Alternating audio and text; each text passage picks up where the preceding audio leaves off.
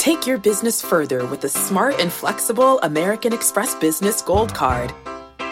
You can earn 4 times points on your top 2 eligible spending categories every month, like transit, U.S. restaurants, and gas stations.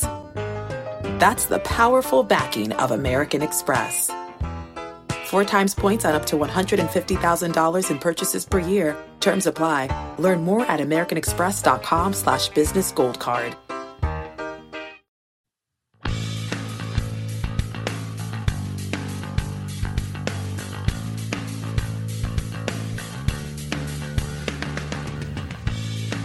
And welcome back to the First Cut Podcast here on CBS Sports. That's Kyle Porter. I'm Chip Patterson, and we are sitting here. The Quail not the Quail Hollow tournament. That is man, that is such a local. That is such a me showing my local colors here for the second show in a row. But the Quail, as they would call it around Charlotte. Are you going to Quail? Nah, this is the Wells Fargo Championship at Quail Hollow Golf Club in Charlotte. It's been through many names. And Kyle, it's a CBS event, right? Yeah, it is. Used to be the Wachovia. Tiger and Anthony Kim won it as the Wachovia Championship. Rory and Sean O'Hare won it as the Quail Hollow Championship. And then a bunch of people, including Rory again, and Ricky, have won it as the Wells Fargo Championship. So first career win for Ricky back in 2012, right? That was Rory's first PGA Tour win too. So who's interesting? Who's most likely to get their first PGA Tour win here at Quail Hollow this weekend? Oh gosh, is Fleetwood playing? I don't think Tommy Locks is playing, but I could be wrong. Oh, you know who I think? I think this was my sleeper too. Sungjae M. He's good. He's the best player in the world that nobody knows. Seriously. Like, I know we talk about Cam Smith. People kind of know who he is, but Sungjae M, nobody knows who he is. And he's awesome. He was really good on the web.com tour. He's got like 4 top 10s in his last 6 starts, which is insane. And nobody's talking about it. So yeah, I think he has the best odds of anybody who's never won a PGA Tour event. Yeah, he does by far. Sungjae M, 20th strokes gained off the tee, 19th strokes gained tee to green, 24th strokes gained total. Sick. I mean, it's not like we're 4 events into the year. Okay, this was the run. It was basically the month of March. Nah, I didn't watch Corrales Putacana. I will not claim that. But I definitely was paying attention to the AP at Arnold Palmer and the Valspar, both in the month of March. T3 at Arnold Palmer, T4 at Valspar. Yeah. And then he goes T7 at Punta Cana. He goes T20 at Texas Open. Didn't quite qualify. He was actually pretty close, but didn't qualify for the Masters. But yeah, he's a really good player. And he was my pick for Rookie of the Year. I wasn't buying the Cam Champ stuff. So yeah, we'll see. But yeah, I think he's most likely to get his first win. So what are you going to get Rory McIlroy for his 30th birthday coming up here on May 4th? Yeah, I've been thinking about maybe an Audible subscription. So that he can tear through books even faster? Yeah, just get that. I got a friend who he's voracious. He's very ambitious, good dude. He's like, yeah, I go 2x speed on audiobooks, maybe 2.5. I'm like, you're a lunatic. That's crazy. I did 1.25 for Becoming, I think. Mm-hmm. I sped it up a little bit. I think 1.5 made it sound a little bit too robotic. I need to still maintain the earnest tone from Michelle Obama as she was reading her own on the audiobook version. Yeah, if you get it, especially that's probably especially true if the person who wrote it is also reading it. Like, right. If you go to like 1.75 or 2, it's like, why are we doing this? What's going on? Is that just injecting words into my brain? That's like that's it. That's the put it right into my veins version of anything audio. Yeah, seriously. Now Rory turns 30 on Saturday. May the 4th. May the 4th be with you. And some interesting notes from Justin Ray. Justin Ray, obviously 15th Club. He's been doing this kind of weekly notes deal, and it's awesome. Everybody should read it. But he said, here's a number for you, Chip. With his win in March at the Players, Rory became the third player all time ever with 15 PGA Tour wins, including 4 majors, before turning 30.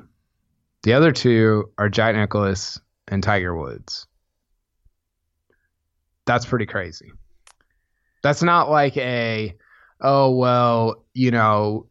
the only guy to have 6 Ryder Cup singles victories and also gain more than 3 strokes per round for 28 rounds before turning 28 and a half. You're like, what just happened? No, this is 15 wins, including 4 majors before turning 30. Very straightforward. Tiger, Jack, Rory. It's pretty good. When we focus, so because Tiger and Jack and now Rory, and I would even throw Jordan Spieth in there as well, because these players had such success at a young age, that has probably skewed our expectations for what we think has made a golfer great or not. And when so many PGA Tour players, many of them just living regular pro lives, get out of these age ranges in their 20s and into their 30s without being able to stack up a whole bunch of wins. What's up, Ricky Fowler? Like that is that is unfair to the Ricky Fowler and just sort of the average PGA Tour player, because we can't set the expectation that everyone is going to win as early and as often as Jack, Tiger, Rory, and Jordan Spieth. For sure. And there is a little bit of nuance here, because I think if you look at Tiger and Jack's numbers, it was like, Tiger had like 38 wins and 9. I haven't looked up the numbers, but he had like double what Rory has essentially in terms of the collection there. And so it's not as if like I'm saying Rory's in that group, but if there is a dividing line, and he's beyond that dividing line. And it's a pretty straightforward one. 15 wins, 4 majors. Like that's not, those are, take Tiger out of it, those are historically unbelievable numbers. So while he is in that group, I would say he's actually probably closer to the group that includes like, Koepka and Spieth and JT, who while historically pretty good, are not historically elite like Jack and Tiger, at least not yet. Do you think and Rory is the betting favorite right now? We're going to get your picks for the Wells Fargo here at the end of the show. Do you think that Rory is paying attention at this point in his career to where he stands among the greats? Yes. Ooh. Yeah, I think he is. I think that, he's said it. His goal is to become the best non-American golfer of all time. Like the best international golfer that has ever lived. And we'll see. I don't know. I don't think that he's there yet. But No. if he has like an average Rory 10-year run in his 30s, then he'll easily get there, right? Faldo's count is 6, right? Yeah, he had 6 majors. Seve had like 50 European Tour wins and 5 majors. So Gary Player, there's some names that are, that are certainly ahead of him still. But that he could, and that's the thing, right? Like he doesn't have to do anything beyond what he's capable of, or what he's proved that he's capable of doing to get there. He just has to keep doing the things that he normally does for an extended period of time. And then when we're talking, when we're injecting podcasts into our brain in 2029, then you and I are talking about how he's possibly the best international player of all time. Tired, injected into my veins. Wired, injected into my brain. We're actually just going to build a pill where we like pack all the Rory content, and you just take the pill, and it's like it's in your wow, that was exhilarating. Okay, now let's move on to the daily. All right, hey, one of those great non-American golfers from the sports history is Ernie Els. He's got an exception into the U.S. Open at Pebble. Was this controversial? No, I don't think so. But he did get one for the second straight year. I didn't realize. So he finished. Let's see here. He finished runner-up to Tiger in 2000 when Tiger won by 15. So runner-up in quotes. Right. But then in 2010, he finished third to Graham McDowell. He finished two shots out of a playoff. So he's had, not only is he a U.S. Open champion, but he's also had some really good performances at Pebble in the past. So I thought it was cool to see him get that.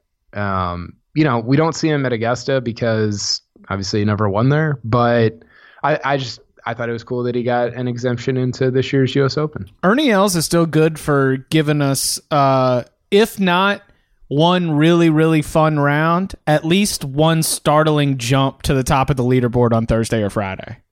Yeah, he did that at, where was that, at Honda earlier this year? Yeah, all of a sudden you're like looking up, wait, does that say Els on the leaderboard? Yeah.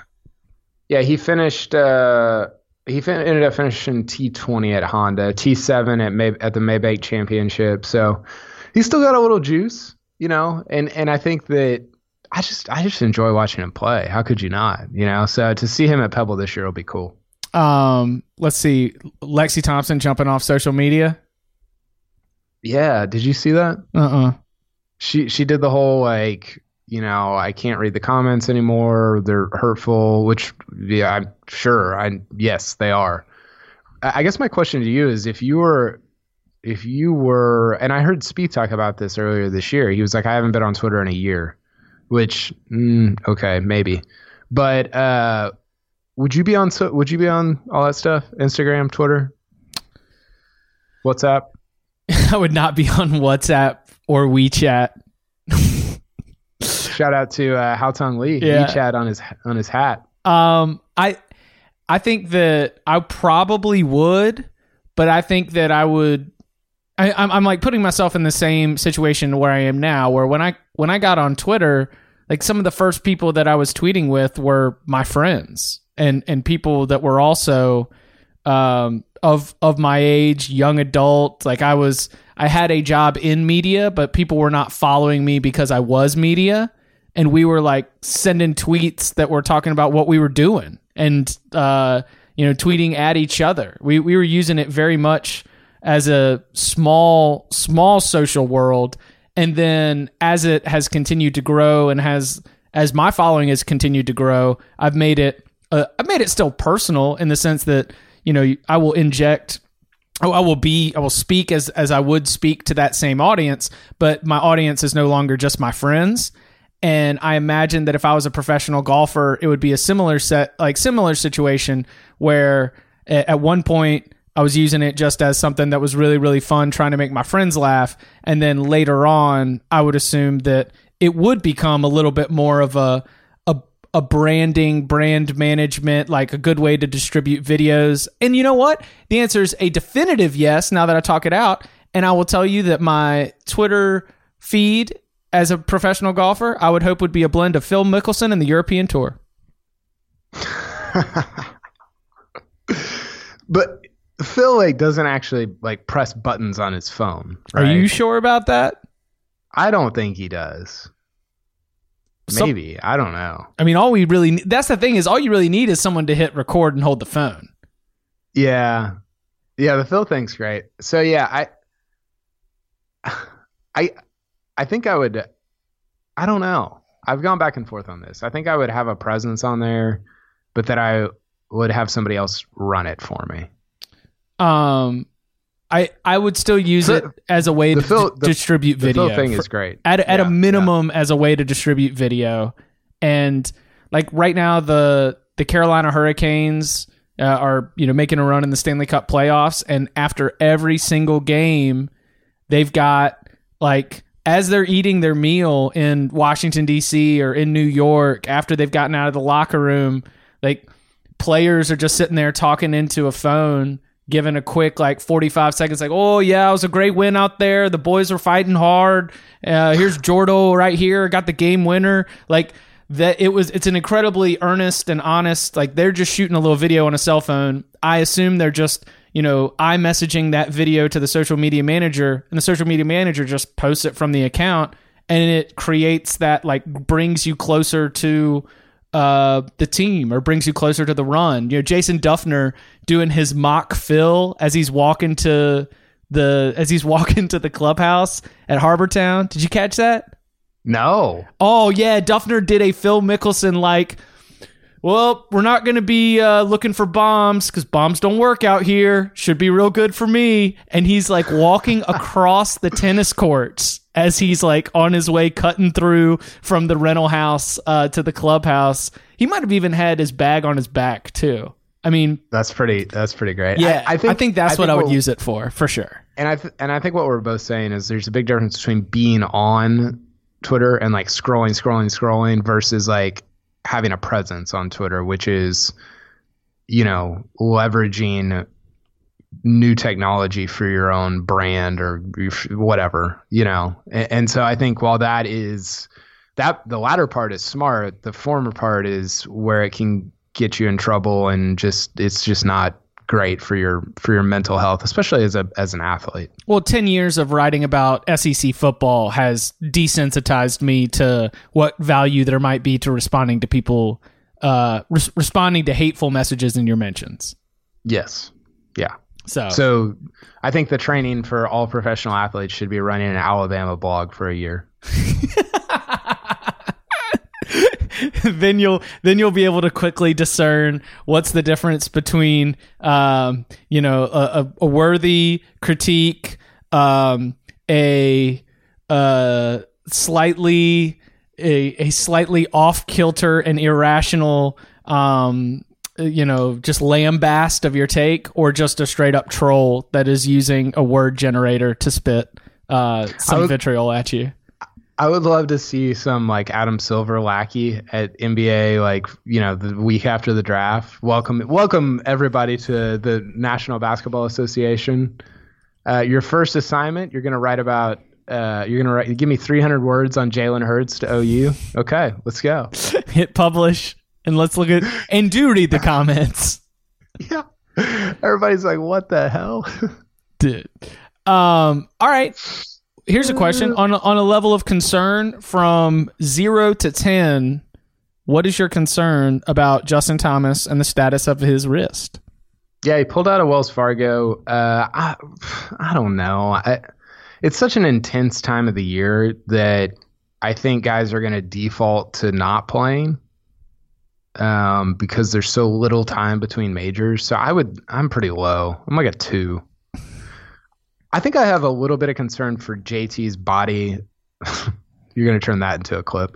I have some concern just on the whole. He's just so violent, and I don't know, like, and I'm not talking about this year or next year, but in like 12 years, It was the same thing with Tiger. Nobody cared when he was 23, but then he's 35 and you're like, oh, okay. So I don't know, whatever. I think he'll be fine for PGA, but I think it could be a picture into maybe the future with not just him, but a lot of these guys who are so violent with their swings. Because of Tiger's resurgence, I have backed off of my feeling that not that you know bet. Like, I don't think that I know, or I am in a position to anymore put out, like critiquing someone's swing for what it means for their body, because if they are, like, when you are the best golfers in the world, and especially these golf junkies, they can rebuild their swing. Yeah, they can. Well, but using Tiger as an example of that is not the like. You might struggle. Like, you might struggle as you rebuild your swing. You might have a dip in your production, but it doesn't mean that you're going to. I don't know. But Tiger's had like 5 swings. Like honestly, like he might be the best rebuilder of swings in the history of golf. And so I don't know that. I'm not saying you're wrong.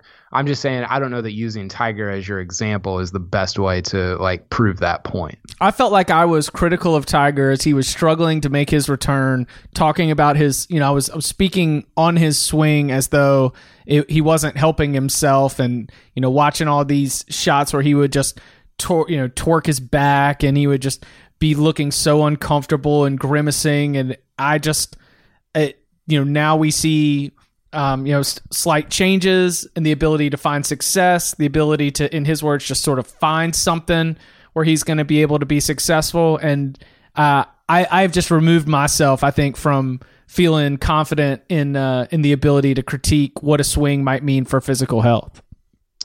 You know whose swing is going to last until he's like 70? Who? Spieth. Yeah. Spieth's going to be like 49 at Augusta, and you're like, well, he's still slapping it around. He's got 4 green jackets, still slapping. You think that little thumb on his grip is just going to move more and more as his career goes on, longer and longer? The other thing I was going to bring up is the person that is like, and all these guys are, I mean, I'm joking about Spieth, obviously, like he's unbelievable ball striker. I mean, he was the best in the world a couple years ago, and I think that's still inside him. But he has a very smooth and I don't like aesthetically, I don't love it, but it's good, I think, for longevity. But the guy who like when he hits the ball in person, and this was one of my takeaways from the Masters, you're like, oh my gosh, like how can somebody do that to a golf ball? Was Koepka. Just because he crushes it? I mean, it is stunning. Like I was watching him on number 4 at Augusta, the par 3. He probably hit like a 6-iron, and it was like, it just was noises I've never like imagined before. I mean, it was crazy. So if you're going to the PGA, you're listening to this, going to the PGA, go follow Koepka around for a little bit. It's going to be a little difficult because he's paired with Tiger and Francesco over the first 2 days. But if he like makes the cut and he's going off early on Saturday, just go watch that. It's a show. Any other news items that you want to hit? No. One question I had for you real quick before we get to mailbag is which sort of cycle with Tiger have you enjoyed the least? So have you been like, oh my gosh, I'm sick of this? Was it can he win another major, or has it been the fallout from winning a major, from winning the Masters? Can he win another major? Or can he win again? I think can he win again was my least favorite.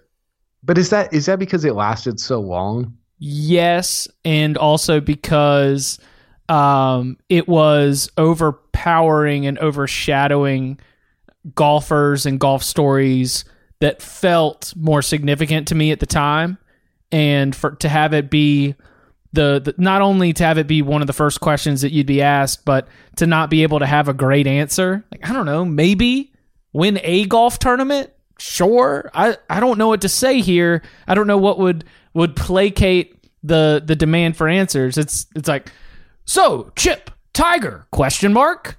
And now that we've actually been able to see results, we've been able to see production, we're able to have a little bit more nuance and conversation about his game, the tournaments, his schedule, who he's going up against, where he stands against those players. It just all of that, even as exhausting as it might be to be in Tiger overload, all of that's better than before the Tour Championship.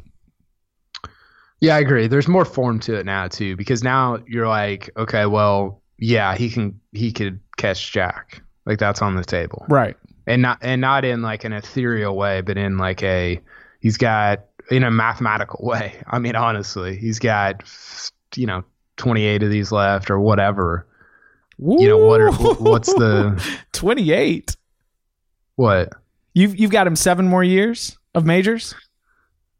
Yeah, I mean, is he going to be competitive when he's 51? Oh, no, I was going lighter. Oh, so like 20 more of these? No, like 24 probably, 24 to 28.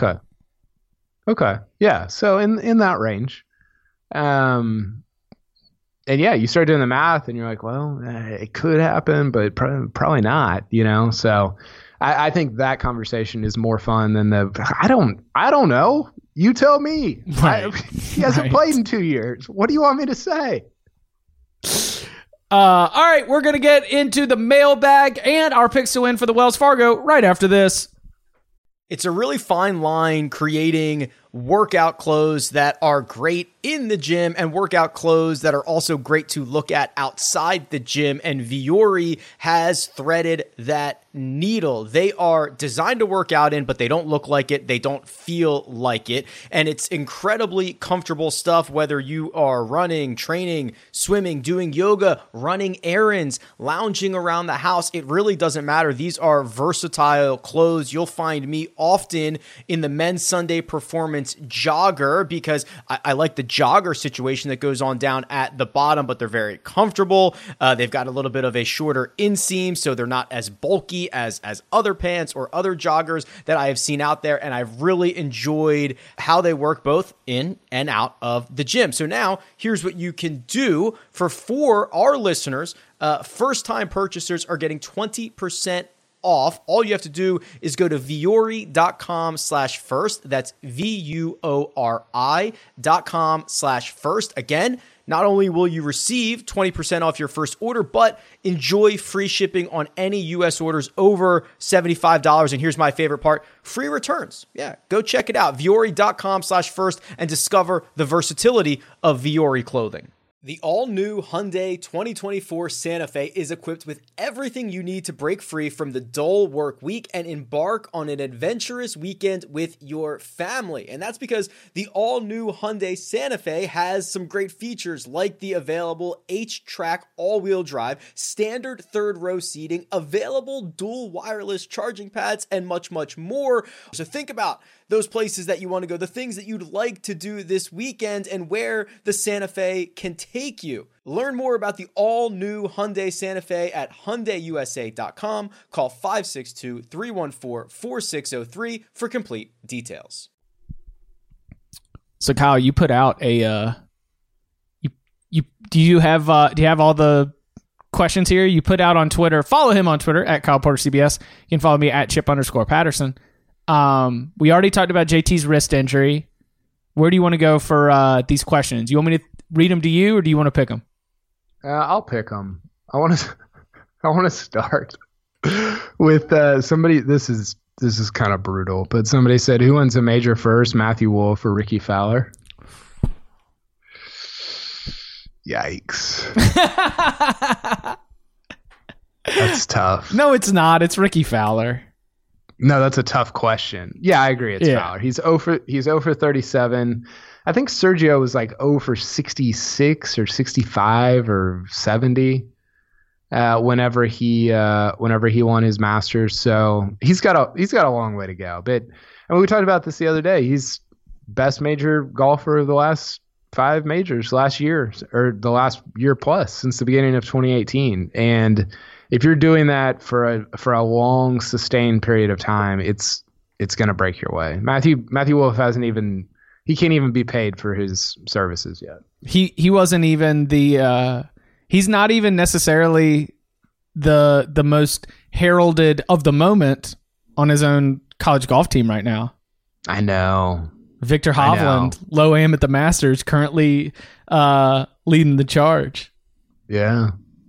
It's going to be interesting to see who wins the college awards, because so they've got 2 different awards. They've got the Hogan and the Haskins, and one, I can't remember which does this, but one of them includes all of amateur golf.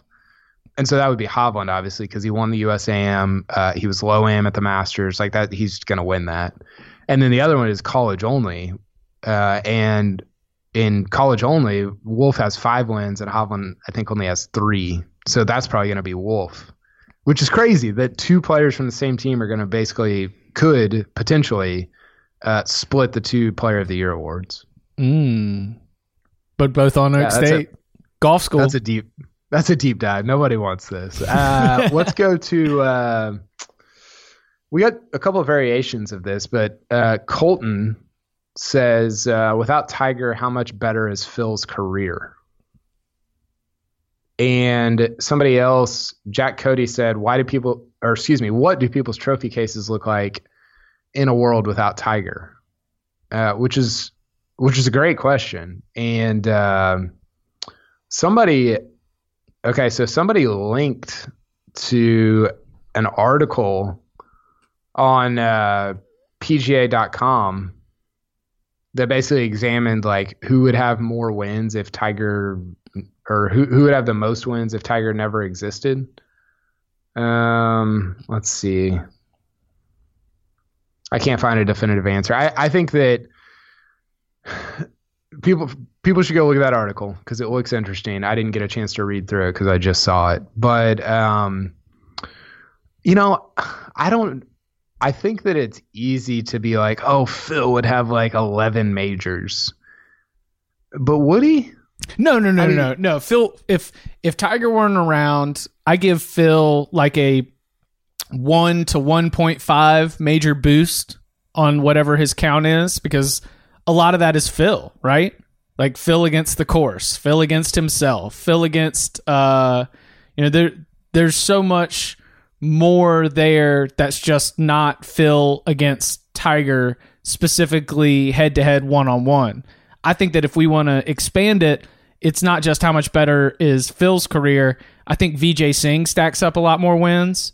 I think you could say Ernie Els maybe has maybe his trophy case has a few more in there.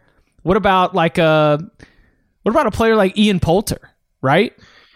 Okay, so here are some stats. So this was an article by TJ Auclair of PGA.com, and he said he went through every tournament and basically just took who finished second, if there was a playoff, whatever. And he says no player was a runner-up to Woods more than Ernie Els. Els was a runner-up to Tiger on 5 different occasions. So he would have 5 more wins, theoretically. 7 different players, Miguel Angel Jimenez, Thomas Bjorn, Bob May, Chris DeMarco, Colin Montgomery, Rocco Mediate, and Xander Schauffele would or could have been major champions. Those are all guys who don't have a major. Let's see here. Davis Love, Phil Mickelson, and Jim Furyk have all been runner-up to Tiger on 4 occasions each. I think the answer here is Chris DeMarco. His three runner-up finishes to Tiger were at the 05 Masters, the 06 Open, and a WGC. And a WGC. Think about how much different that is. Man. Also, Sean McKeel would be a 2-time major champion. Goodness which is gracious. Which is tough.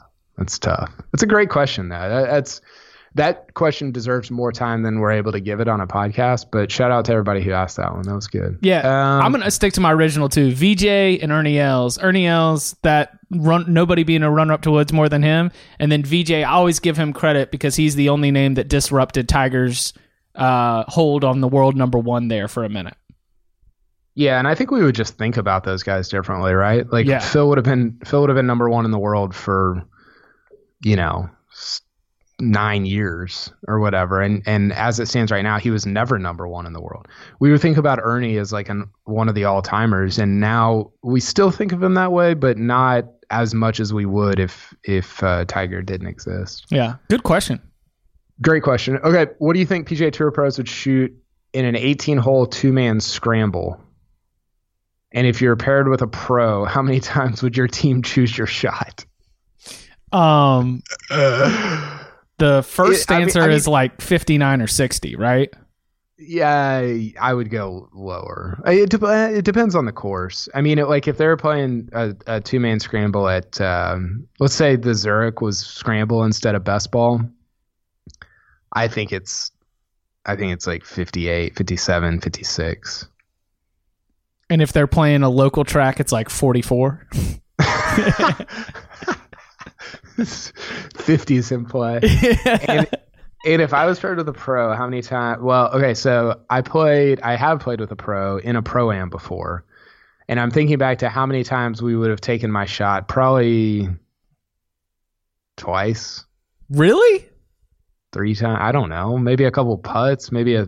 I don't know. Yeah. I mean, would you have said 0? No. I will give myself.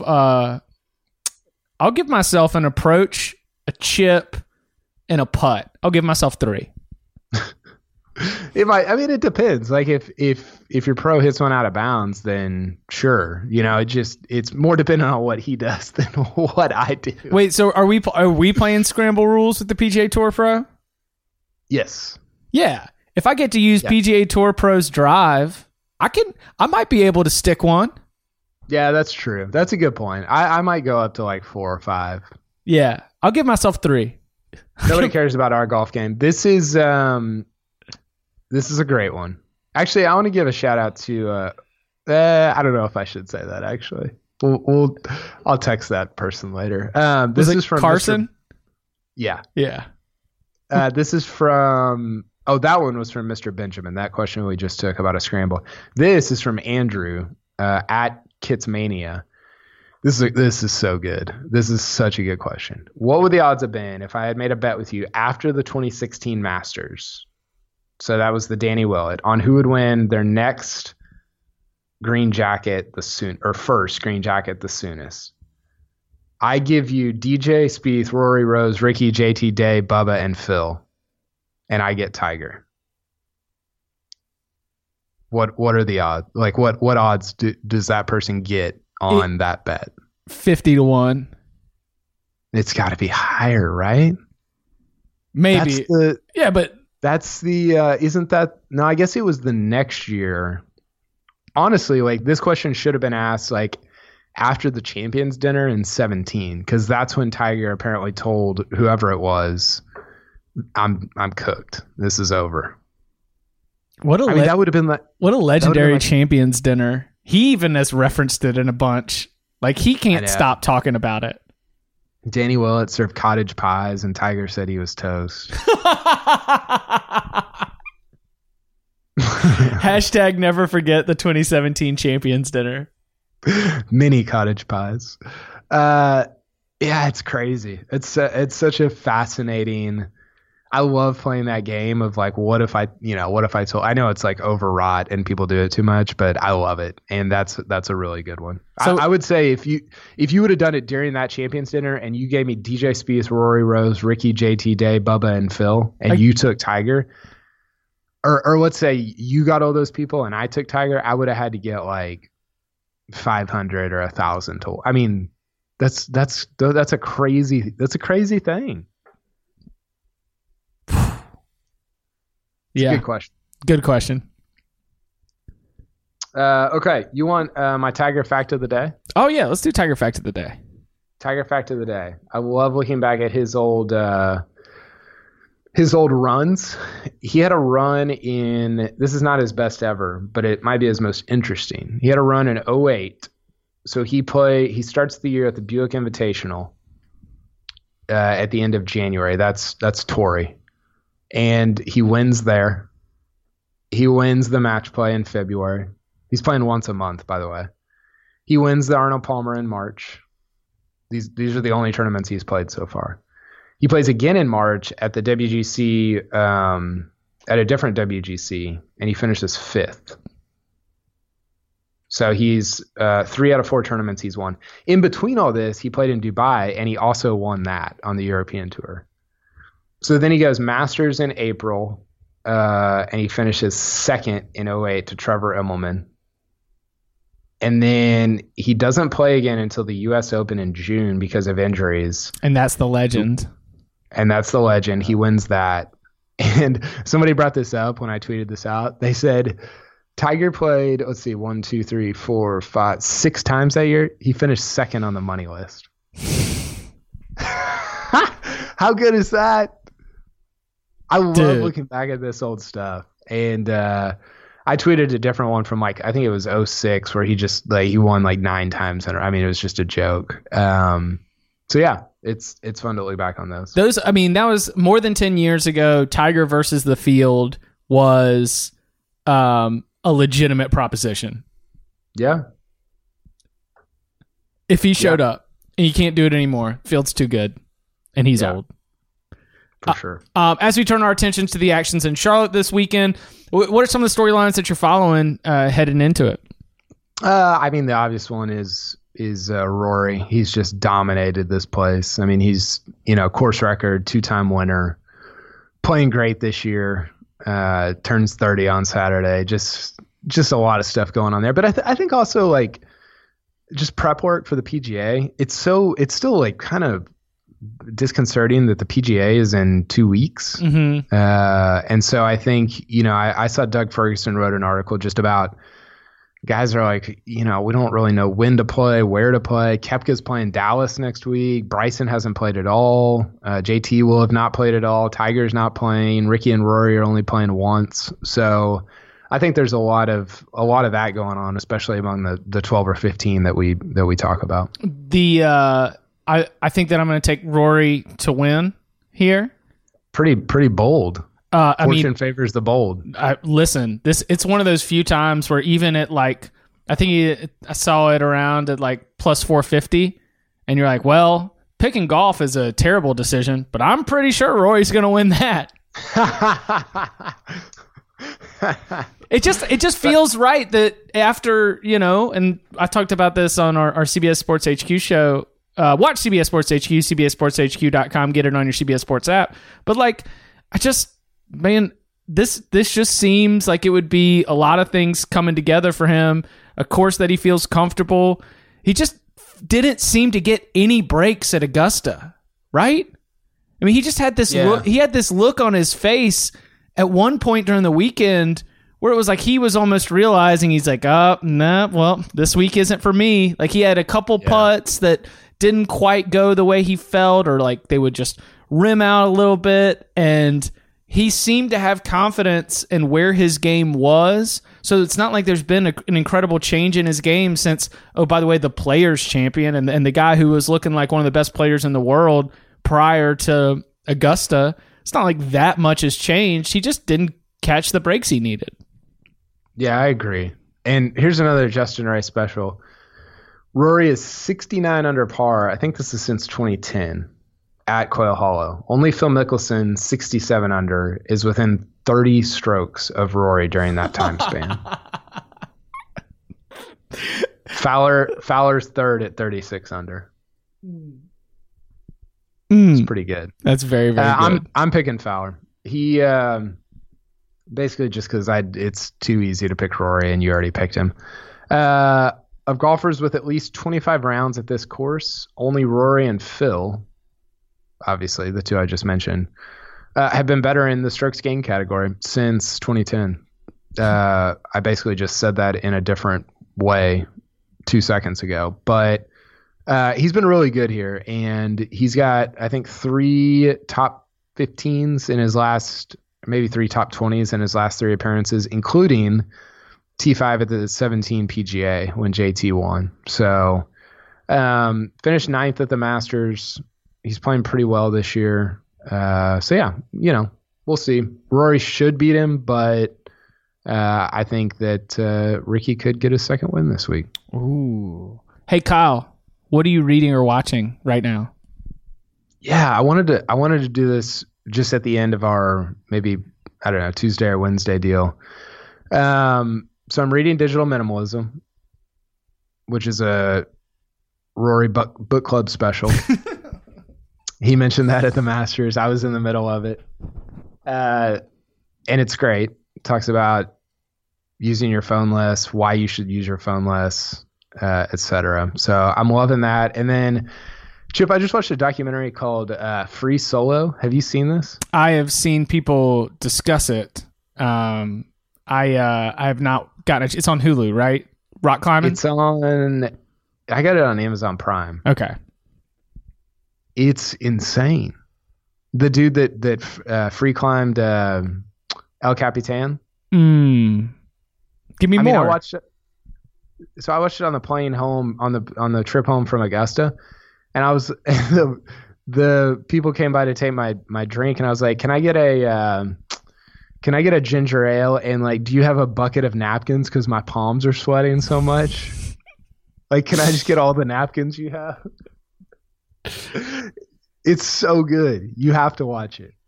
See, the tension that has been advertised for it has made it so that I'm glad it's in the library, but I need to be prepared emotionally to jump into it. Yes. Yeah. You do. No. And yeah, it's not just like a hey, what's on tonight? It's you gotta like, you might need to like work out beforehand. I don't know. It's gonna make me want to go to the gym and just like be a little bit better in my cushy life. Yeah. What about you? What's on your consumption list right now? Oh, well, you mean aside from the Old Testament chronologically? Yeah, we've made it through 1 Samuel, and David and Saul have at least reconciled. We're just gonna keep going to 2 Samuel there. Weren't you on Judges last time I talked to you? Yeah, I'm cooking.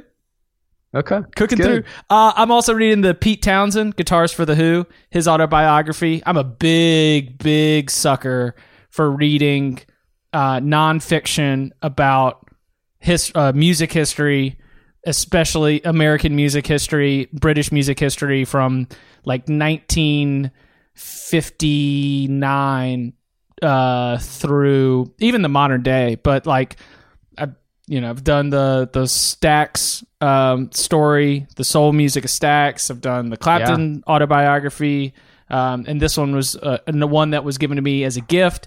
And I'm also, it was interesting because my birthday was recently, and my parents got me the David and Goliath, the Malcolm Gladwell book. Yeah, Gladwell. Yeah, it's good. Have you read it? Yeah. Okay, I'm in that too.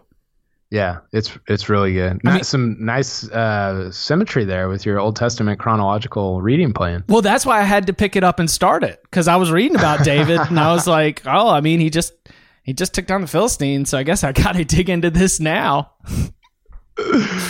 Oh, that's great. There's the Venn diagram of people that are like grinding through the Philistines and like 1960s British music is probably just a circle around you. Me. Hey, gotta stay when you're deep in the college football, college basketball, and golf world. Your chances to venture out sometimes will take you to strange places. I love it. I went through the Old Testament last year, and there's some fascinating. It's really good, and there are parts of it that are surprisingly encouraging. I'm not doing it again this year. I'm more New Testament and Psalms this year, but yeah, it's awesome. It's really good. It's juicy. Yeah, for sure. It's real juicy. It's interesting. People are like, "Oh, the Bible's so boring." You're like, "Well, there's a lot of killing. There's a lot of sex. There's a lot of stuff." It would be great on HBO. Hey, Game of Thrones is going off. I got a new idea for you, HBO. Read the Old Testament. Oh, man. That's good stuff. Good stuff. That's Kyle Porter. You can follow him on Twitter at Kyle Porter CBS. You can follow me at Chip_Patterson. Kyle, thank you very much. Thanks, Chip.